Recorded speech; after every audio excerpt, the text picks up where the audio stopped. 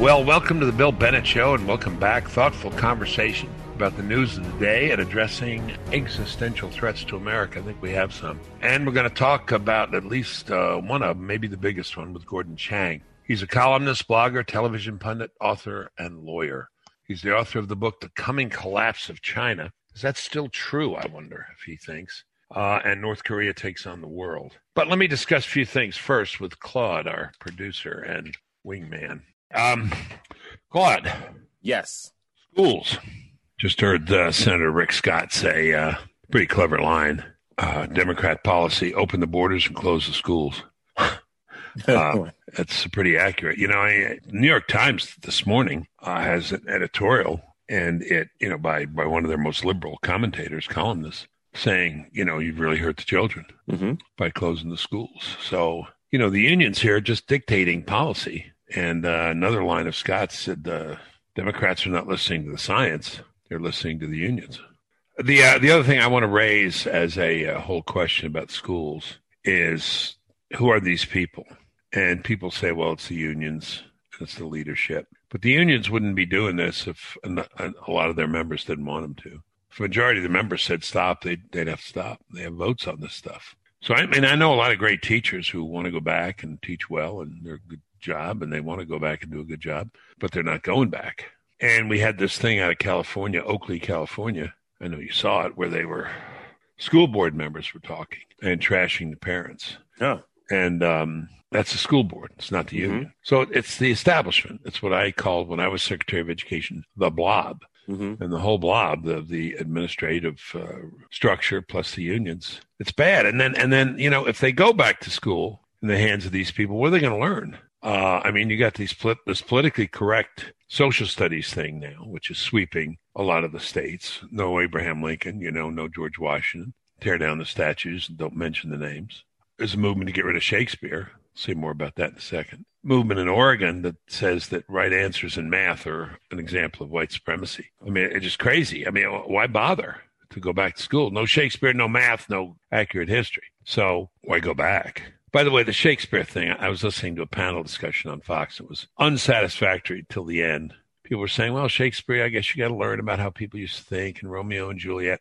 Romeo and Juliet is maybe the most widely read Shakespeare play in school, but it's not the best by any means. Not a great play, I don't. But that's not why you read Shakespeare, to learn the old language and to see how customs. You learn language. If I may quote Tyrus, who's a smart guy. He's the former wrestler. He said, you study Shakespeare to learn about the human condition, the psychomachia, the struggle for good and evil, for the possession of a human soul, about life's losses and gains, things that matter most. That's why you study Shakespeare, and you can get through the language. We ought to try to get him on. Yeah. Yes. Do you know him? You have a line to him? I don't, but I can get one. We invited him on Wise Guys, as I was mentioning, and he's coming on, so that's good. Oh, one other school thing, football. Right. Coming back to California. Okay. This spring. Good. Same thing in Virginia. There's some schools in Northern Virginia that's kicking up football in the spring. So heard from our friend Brian Kennedy. I think you know him. That St. John Bosco, national champs, going to open their season March 12th. Okay. Playing Sierra Canyon High School. And apparently Fox Sports 1 or one of the Fox channels will cover this. Well, I was hoping so because, usually ESPN does their big high school football kickoff stuff in the fall. They still did it with the schools that were playing. But I'm hoping that some networks pick this up and we can have some high school football in the spring to watch on television. Watch television, watch football on television in the spring. Life is too good. What? Maybe we should do that. Maybe this is what we should do now. We should have football in the fall, and then we'll have some schools that wait until the spring to do their football season, and we can watch that. And Deion Sanders, he's the new head football coach at, I think it's Jackson State. Yes, they just played their first game, and so they're playing this spring. They did? I didn't realize that. Yeah, they just played their first game. What league is that? Southwestern Athletic Conference. Okay. The SWAC. Who are the members? So they've got the East and the West. They've got Jackson State, Alabama A&M, Alabama State, Alcorn State, Arkansas Pine Bluff, Grambling State, Prairie View, Southern University, and Texas Southern. Now, a lot of those guys go to the pros. Oh, and Mississippi Valley State as well. That's where, what's his name came from? Jerry Rice. Yes. Let me say a last thing about education, because I missed this in our discussion earlier. We talk about choice, vouchers and charter schools. There's another whole aspect of choice that's allowed in many states. It's called open enrollment. And if you are in X district, you can say, I want to leave this school and go to a different school in the same district. In many states, you can go not just intra-district, but inter-district. So if you're in Montgomery County, you can go over to Prince George's County if you're in Maryland. And that allows for a measure of choice within the public system. So you could theoretically have, and maybe not just theoretically, but actually have a school system where they're teaching all this new junk, as I regard it. But then another school that's teaching more traditional things, math with right answers, and Shakespeare and real history, warts and all, real history, accurate history. And you can transfer to that. So open enrollment, it's something parents may want to look into is open enrollment. I know your situation, you're homeschooling, and you will continue to, right? Correct. Yes, absolutely. Yeah. Anyway, it's a topic worth taking up. You're listening to The Bill Bennett Show.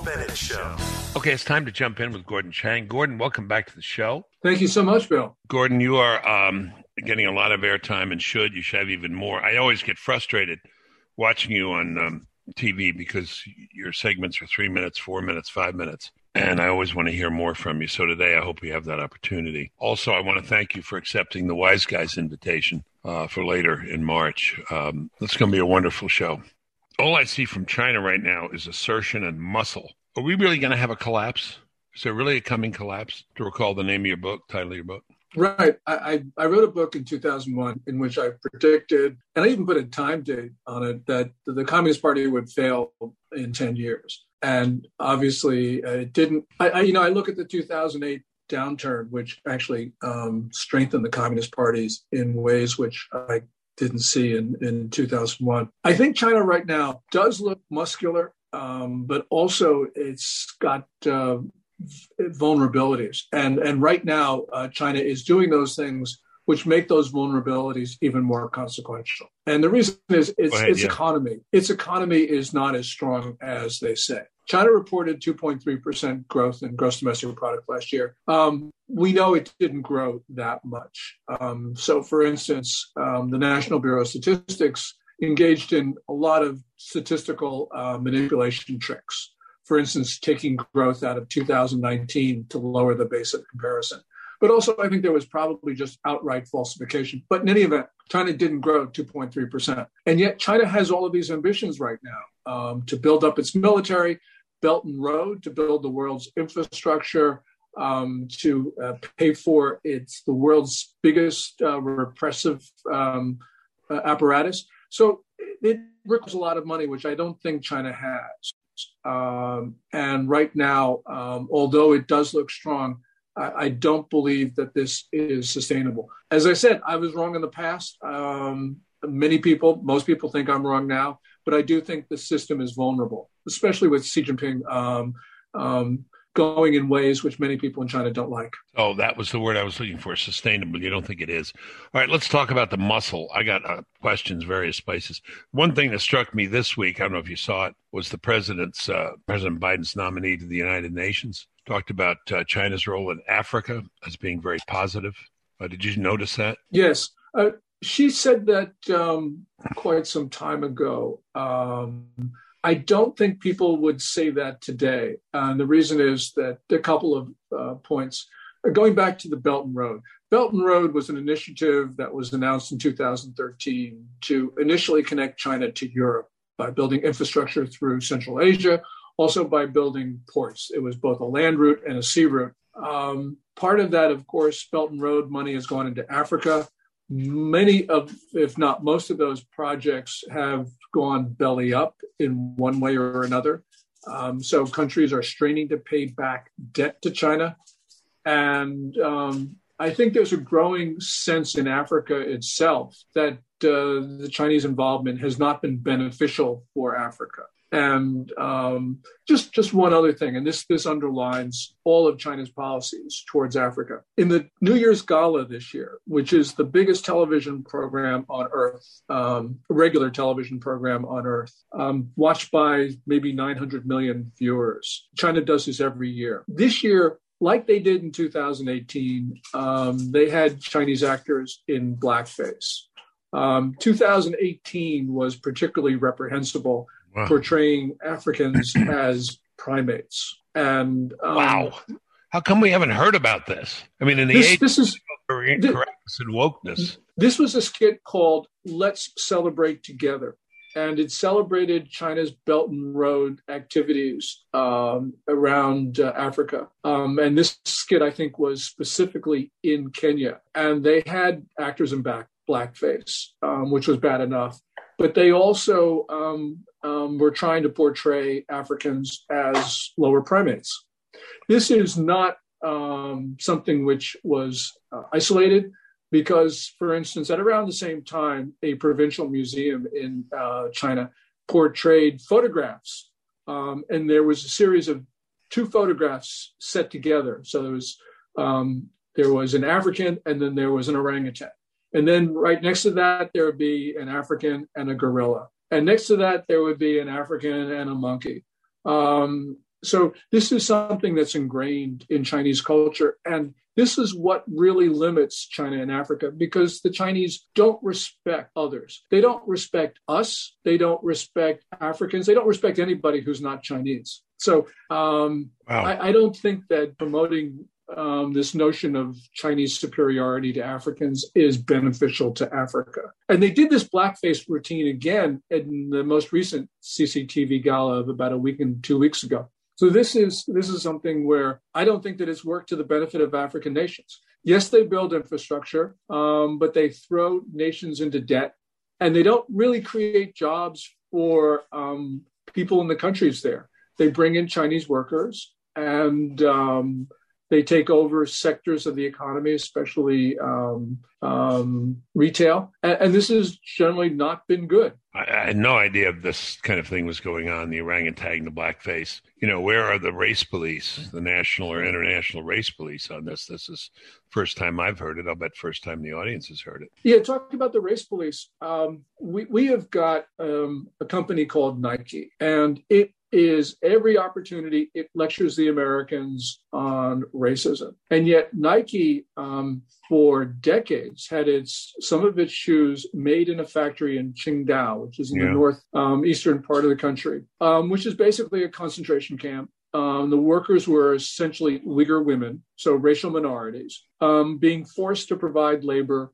You know, you could call it forced labor, but you could also call it slavery. And Nike obviously knew what was going on. It said it didn't, but how could it not know? Because this was going on for decades. This was through a contractor that Nike has had a decades-long relationship. And so they're benefiting from slavery. And not slavery of Chinese. This is slavery of racial minorities. So I don't listen to what Nike says to me anymore about my attitudes, because what they're doing is beyond reprehensible. The Uyghur thing, since you mentioned it, did you note that comment from the president about the whole thing, the internment camps or concentration camps? Cultural norms. Yeah. I mean, what is that? Okay. I mean, just to excuse it on the basis of, he said, what, different cultural norms? This was a disgraceful comment. First of all, the president of the United States should never try to explain atrocities, genocide, crimes against humanity committed by anyone. And that's what President Biden tried to do. That was a wrong-headed mission. Worse, what he said, this cultural norms theory. What he said was that, this was a long and rambling comment on the part of Biden, and a little bit incoherent in parts. But when you start to break it down, it really becomes disturbing, because what he said was what China is doing in Xinjiang with the Uyghurs and Kazakhs and others is a result of different cultural norms. What he's basically saying is that the Chinese culturally are brutal and inhumane. And this is just sort of one step from outright racism. So here's a president who talks about xenophobia, who talks about racism in America, who is about 1 centimeter away from expressing a statement which is outright racist. Yeah. But as I said, this was actually the most disgraceful thing that I've heard any American president say. And I'm not young. Yeah. Amazing. Close off the Africa discussion. Disabuse me of the notion if I'm wrong. One of the things I thought that China was trying to do, and maybe do successfully in Africa, was to get all the minerals, all the resources, all the natural resources out. I talked to some guys and went with them to the State Department during the Trump administration, trying to start some investments in some countries in South Africa. And said the Chinese were everywhere, but unlike the Americans, we have a policy that we're not going to invest until they clear certain hurdles, such as human rights violations and stopping human rights violations. Am I right about both? You're absolutely right. And this has been a long-term program, at least a couple decades of intensified attempts to extract minerals, oil, copper, and the rest of it. And, countries before them have done this. What's different is the way the Chinese do it. There's been exploitation of Africa by many parties, not just the Chinese. But what's different today, Bill, is that China is doing the same things that have been done for decades and decades and decades. But the norms, if we can go back to that word, have changed. And China is still doing things which are colonial. And that's the sin there. So, the Chinese will always say, well, you white guys did the same thing. And yes, that's true. But they were doing that a long time ago, and they're not doing it now. And that's the difference. But there's some real disenchantment in Africa by African nations with the Chinese. And if there is, can they get them out? There is disenchantment among populations. There's not general disenchantment among government elites. Yeah. And the reason is that China has out and out used corruption to corrupt people. And then they do that because they want those sweetheart deals, which benefit China far more than they benefit countries there, which goes back to the comments of our UN ambassador. This is a China that operates in very different ways than the U.S. and other countries operate in Africa right now. Yeah. All right. Let's go to another stage here. Are we getting close to what might be hostilities, conflict? Taiwan, Hong Kong, islands. What's going on? I mean, I get these reports of this intersection and these guys were close and I don't know what the situation in Taiwan, what's going to happen there and what will it mean for us? We have a treaty with Taiwan, correct? With regard to Taiwan, right now, Beijing has been pressuring Taiwan more than it is in the past. So, for instance, Chinese planes have been flying through Taiwan's air defense identification zone, which is still international airspace, but it's considered to be a provocative and hostile act nonetheless. We've got to be concerned that in one of those provocations on January 23, China flew nuclear-capable H-6K bombers through Taiwan's air zone, but those bombers also practiced an attack on the Theodore Roosevelt Carrier Strike Group, which was in the region at the time in the South China Sea. So this was not only a warning to Taiwan, this was a warning to the United States. And it showed that basically Xi Jinping didn't have any compunction doing this. This is the reason why this has become more dangerous. You go back to a lot of people in the U.S. who were worried during the Trump administration that this wild guy with one chair was going to start World War III with China or somebody else. But he didn't.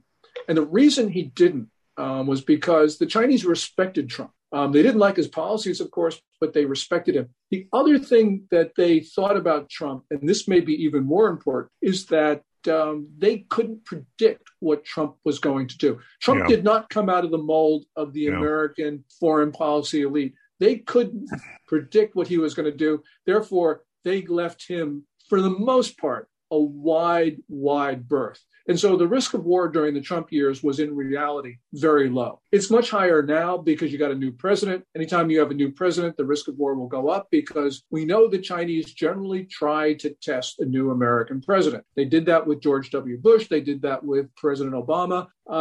And now they seem to be doing it again with Biden with that simulated attack on the Theodore Roosevelt. So, yeah, this is worrying. The problem is we know that the Chinese elite does not respect President Biden. And we know this from, for instance, the comments of Di Dongsheng, who is that professor at Renmin University, who in an open forum on November 28th openly talked about how China really could control the U.S. And they did it in not just a dry and normal professorial way. He did this way. Yeah, these guys were chortling. They were having a good time. Yeah. And they talked about Biden. They talked about Hunter Biden, for one thing. But they also said, and this goes back to a more fundamental point. They talked about how during previous to Trump, that they used the Wall Street connection to determine outcomes at the highest level of the American political system. D actually said during the Trump years that Wall Street connection was broken. They couldn't influence the Trump administration. Kissinger was out. And Professor D said, but we really look forward to reestablishing that Wall Street connection under the Biden years. Remember, this was November 28th, after Biden had won the election. So really what we've got is Biden, who is starting to do Wall Street's bidding by postponing some of President Trump's actions with regard to investment in Chinese military-linked companies. Yeah. Wall Street hates that. They want to be able to finance China's military buildup so that they can kill Americans. Biden seems to be copacetic with that. We'll see what Biden eventually does on his policy review, but by postponing President Trump's executive order in November of last year, this doesn't look good. So weakness very provocative is much more provocative than the kind of strength that Trump was showing. Donald Rumsfeld, weakness is provocative. Yeah. What do you think will happen here? I don't know, Bill. Well, yeah, of course I don't know. But I don't really have a very good sense of what will happen. Yeah. I tend to be an optimist. I tend to believe that whatever Biden thinks, or however Biden has been compromised by Hunter, I do think that the American political system will rally because the American people understand in a much more real way China's threat than guys who run policy. Do the Democrats on the Senate Foreign Relations Committee understand that? I take it a couple of them do, right? Yeah, I mean, Menendez, my senator, I'm from New Jersey. Say what you will about the guy, but he's really been good on Taiwan. Okay. Now, whether this translates into real policy, I mean, Biden very well may give away the store. And the question is, will Senator Menendez and others, will they come around? I don't know, because there's party loyalty and all the rest of it. But the only thing that I can say about this is that, because I'm neither a Republican nor a Democrat, the thing I can say about this is that I don't care what these guys are going to do. I'm going to continue to shout and scream about this. And I know that you will. And I know that others will. And the way I look at this is that it's now we, the American people, are the last line of defense of our country. Because I'm not entirely sure that the President of the United States is fully on board on the project of defending us. I think he is, but I'm not too sure. I was heartened yesterday, Bill, with President Biden's executive order on supply chain resiliency. That continues a very important Trump initiative. But, Biden does some things which are just totally indefensible. I'm sorry for rambling, but May 1st, 2020, President Trump signed an executive order that prohibits American grid operators and American utilities from buying equipment from China. In other words, we're preventing China from sabotaging our grid. And as we see in Texas, protecting your grid is pretty important. On January 20th of this year, in other words, just hours after taking the oath of office, President Biden signs an executive order that repeals that ban on the purchase of Chinese equipment. Now, Biden was saying, I want to review Trump's policies. Okay, I get it. Every president reviews the China policies of his predecessor. But the point is you should leave the United States protected while you review, because that takes months. And what Biden has done is he's left us vulnerable to Chinese sabotage. And this is not a theoretical concern about China trying to sabotage equipment. So this was indefensible. This was wrong. This is the reality of what Biden is doing. So, yeah, he can sometimes say good things. Sometimes he can do a few good things. But the reality is that he has been busy taking down Trump protections of our society. Well, these protections, if they come down, continue to be taken down, result in just a gradual weakening, or will we get to a point where we will be attacked in the usual meaning of the term? Yeah, because going back to what we were saying before, we know that the Chinese elite does not respect Biden. We know that China always tries to test a new American president. They didn't do that with Trump, by the way, but they generally try to do it. And so you get all the elements of things going dangerously wrong, which is not to say that they will go wrong, but the risk of things going wrong is really high right now. And it's because Beijing does not believe that the United States will protect itself. I'm not saying that the Chinese are right in this, but it's not important whether the Chinese are right or wrong. Yeah. It's what's important is their state of mind. Their state of mind right now can lead them to do things which are exceedingly dangerous. And that's the reason why the risk of things going wrong right now is really, really high. But talk about state of mind a little bit from best you know of the bite of Biden and his people. Do they know, as Trump knew and others knew, that China was dangerous and a real threat and competitor? Well, let's try something else. Yeah, no, that's really important. Do they believe, as that clip that keeps coming up on TV? Hey, they're no competitor with us. Yeah, I think that ultimately Biden believes that China is no more than just a competitor. And of course, I'm not in his head. When he, at that CNN town hall that you talked about earlier, that showed his state of mind. That showed what he really thinks. And that's why these things are dangerous, because his instincts are all wrong. Just to give you an example, he was important in formulating foreign policy during the Obama years. We know that because he tells us all the time. Obama drew a lot of red lines, and he didn't enforce them. And because of that, I think that Beijing has a view of Biden that Biden won't enforce red lines. So, for instance, there was an incident which I think is critical to Beijing's development of their perceptions of us, and that is what happened in early 2012 at Scarborough Shoal, which is a strategic feature in the South China Sea, very close to the Philippines, 124 nautical miles, very far away from the nearest Chinese feature, which is like 700 nautical miles. This is just outside Manila Bay. In early 2012, the Chinese wanted Scarborough, so they flooded it with a lot of Chinese fishing vessels, and Philippine fishing craft were there as well. Now, Kurt Campbell, who is now Asia czar in the Biden administration, negotiated a deal for both sides to withdraw their craft. Only the Philippines complied, and that's left China in control of Scarborough. And the Obama team didn't do anything about it. So they brokered a deal, and then they didn't do anything about it. And they've left China in control of Scarborough, which is an act of aggression. And, as far as China thinks, they got away with it. Yeah. So that shows you, I think, and now Kurt Campbell is back. Biden is back.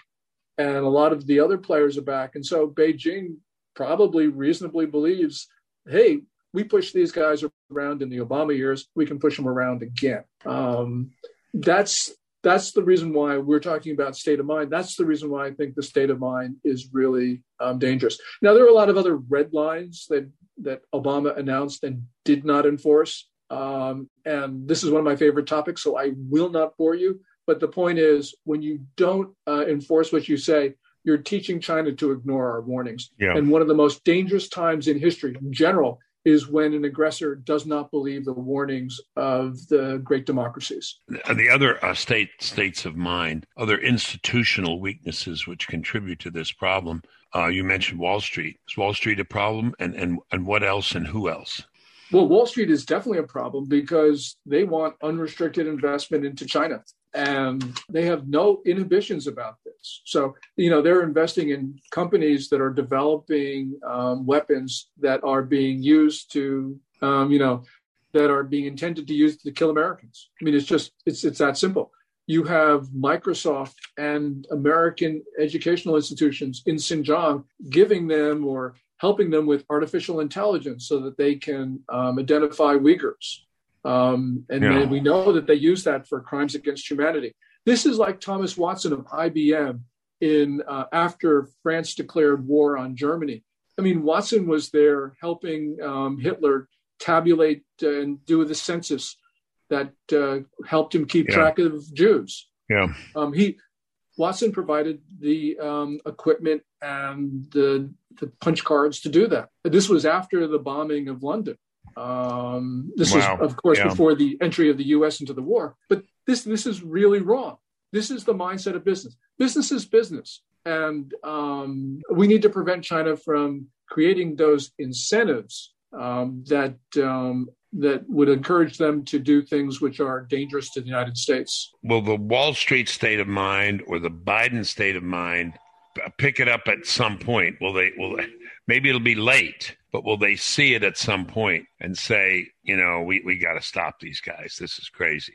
Or is this a kind of, St. Augustine has a phrase, invincible ignorance? Is this a kind of ignorance or assumption that can't be overcome? I think it's the former. Okay. And that's Good. going That's back better. to your earlier question. And that is, you go back to 1939. Remember, Britain and France warned Germany not to remilitarize the Rhineland. Hitler did that in 1936. And he then absorbed Austria. Then you have the Munich Agreement. And in part of the Munich Agreement, people forget, is that Hitler could take parts of Czechoslovakia, but he had to leave the rest of it alone. Well, 5 months after signing Munich, he took the rest of Czechoslovakia, and Britain and France did nothing. So you get to the summer of 1939. London and Paris tell Berlin, you invade Poland, we're going to go to war. We know from the German archives that Hitler did not believe Britain and France because Britain and France issued tons of warnings and just ignored all of them. So that's where we are today. Okay. And this is not just Obama. We've had a number of Republican presidents do this as well. Issue lots of warnings, not do anything about it. This is exceedingly dangerous. One last area, unless there are other areas you would talk about. And again, we're very grateful, Gordon, for your time. Biology, Wuhan virus. And did I read correctly? It may have just been some sensationalistic thing. Biological research to develop a better soldier, a stronger man, a Superman. Did I make this up or did I read this? No, you read that probably on December 3. Because that's the date of John Ratcliffe's Wall Street Journal op-ed in the Wall Street Journal, where he talked about how the People's Liberation Army was conducting human testing on soldiers to develop capacities. We, at least we in open source, don't have very much information, but what we do have is what China has actually been doing.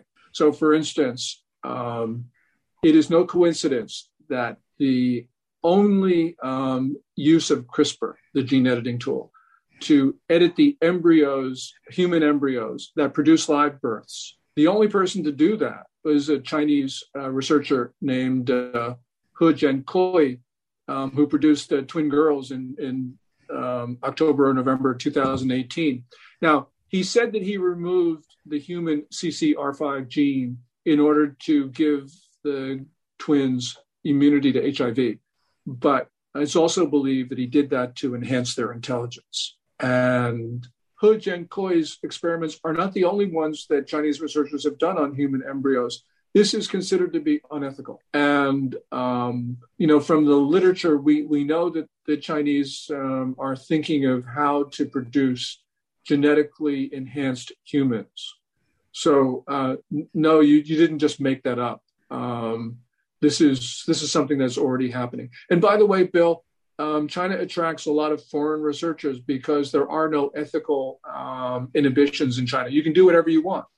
They give you money. They say you can do whatever you want, which you can't do in the United States, for instance, because we think that is just wrong. Right. Wuhan, your view, how to start? We don't know the origin of the SARS-CoV-2 virus. I think that it probably was a lab leak. And there's a lot that we can talk about on that. But there's one thing we do know. We know that China, for the first time, publicly admitted that the virus was human-to-human transmissible on January 20 of last year. But we also know that Chinese leaders or Chinese doctors in Wuhan knew that the disease was highly contagious no later than the second week of December. And they probably knew well before then. They could have known maybe going back to something like August of 2019, according to a Harvard Medical School study. Whatever. They knew it for at least 5 weeks. If they had said nothing during those 5 weeks, that would have been grossly irresponsible. But we know that during that time, they tried to convince the world that the disease was not contagious. So at the same time that they were lying, these guys were lying about contagiousness, they were also pressuring other countries, including the United States, not to impose travel restrictions and quarantines on arrivals from China when they were locking down their own country. So by locking down their country, they thought that these measures were effective, which means that by pressuring other countries to accept passengers from China, they knew they were spreading the disease, and they were lying about it at the same time. That shows that whatever the origin of this disease, that China deliberately spread it beyond its borders, which means that the deaths outside of China are murderous. And because we're now talking 2.4 million people dying, including 503 or 4,000 Americans, that this was mass murder. What should we do? Those of us who don't agree with the Biden posture, who are shocked and horrified by most of what you have said today, what should we do? Groups, organizations, Committee on the Present Danger, China? Tell me what we should be about. Well, our policy should be, and what we should urge the Biden administration to do, is to cut links with China. And the reason is China is not only spreading disease, it's not only got, in all probability, a biological weapons program. And by the way, Bill, China's military has been thinking about developing pathogens that attack only specific ethnic groups. So the next pathogen from China could leave the Chinese alone and sicken everybody else, which means it could be a civilization killer. My God. Yeah. I mean, and just to give you some example of this, in the 2017 edition of the Science of Military Strategy, which is an authoritative publication in China issued by China's National Defense University, in fact talks about a new form of biological warfare of, quote, specific ethnic genetic attacks.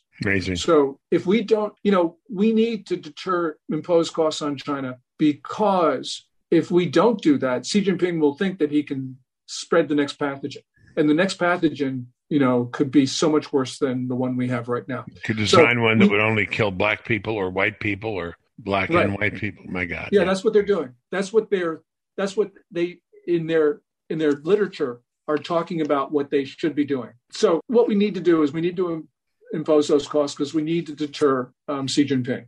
And if he doesn't, he's going to continue his unrestricted warfare against the United States. And so we have not had, we need to impose those costs. And those costs have got to be severe, because we're now, as I said, we're now at 403,000 Americans who have been killed. In general, the problem is China's trying to overthrow our society. They were encouraging violence last year. They're encouraging violence this year on American streets. That goes beyond subversion. That's an act of war. And what we've got to do is we've got to get a handle on it. And so far, we haven't been able to, because China has just completely flooded the zone. FBI is overwhelmed. CIA is overwhelmed. Local law enforcement is overwhelmed. Governments don't know what to do. We need to end the contacts of the Chinese regime with our society. I know that sounds drastic, but the point is, until we get a handle on this, until we can manage this, we could lose our republic.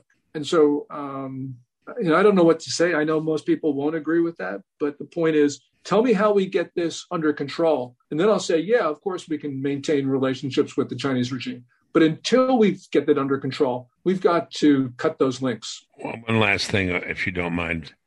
American society, colleges, universities, Chinese students in the United States. A friend of mine told me that essentially by law, every Chinese student in the United States can be seen as an agent of the government of China. Yeah, every Chinese national, student or otherwise, in the U.S. is under a legal compulsion to spy. That's Articles 7 and 14 of China's national intelligence law, adopted in 2017. Every Chinese national, every Chinese entity must, if demanded, spy for Beijing, commit espionage. This is the most difficult China question, because my dad came to the U.S. on a Chinese government scholarship. This was the previous Chinese government, the nationalists, but nonetheless, my dad was allowed to come here. He became a citizen. So I've got a soft spot for this. But the point is, you can't allow 397,000 potential spies running around college campuses, which is the number of Chinese students we had prior to the pandemic. And there's a couple things here. We got to get our handle on it. We've allowed China's Ministry of State Security and we've allowed Chinese diplomats to monitor students. That's our fault. This is our country. We've got to stop that. I mean, if we stop that, then maybe we can get a handle on Chinese students. But until we do, this is our fault. This is something that we should be able to do. Yeah, well, I talked to a university executive the other day. He's very proud of the fact that they've kept tuitions level, even though closed, for the last couple of years. And I asked him why. You know what the answer was? Chinese students. Increase the number of Chinese students paying full freight. Extraordinary. Yeah. Well, I share your worry. I don't share your knowledge base, but I share your worry. You have been Paul Revere on this, and we'll continue to come back to you. Gordon, thank you very, very much. Appreciate it. Well, thank you so much, Bill. I really appreciate this opportunity. That does it for today's show. To catch up on previous episodes of the show, go to thebillbennettshow.com. You can follow me on Twitter at William J. Bennett. You can like me on Facebook. Just search Bill Bennett. Feel free to email the show. I'd love to hear from you. It's BillBennettPodcast@gmail.com. Please share the podcast with your family and friends. We'll catch up next week.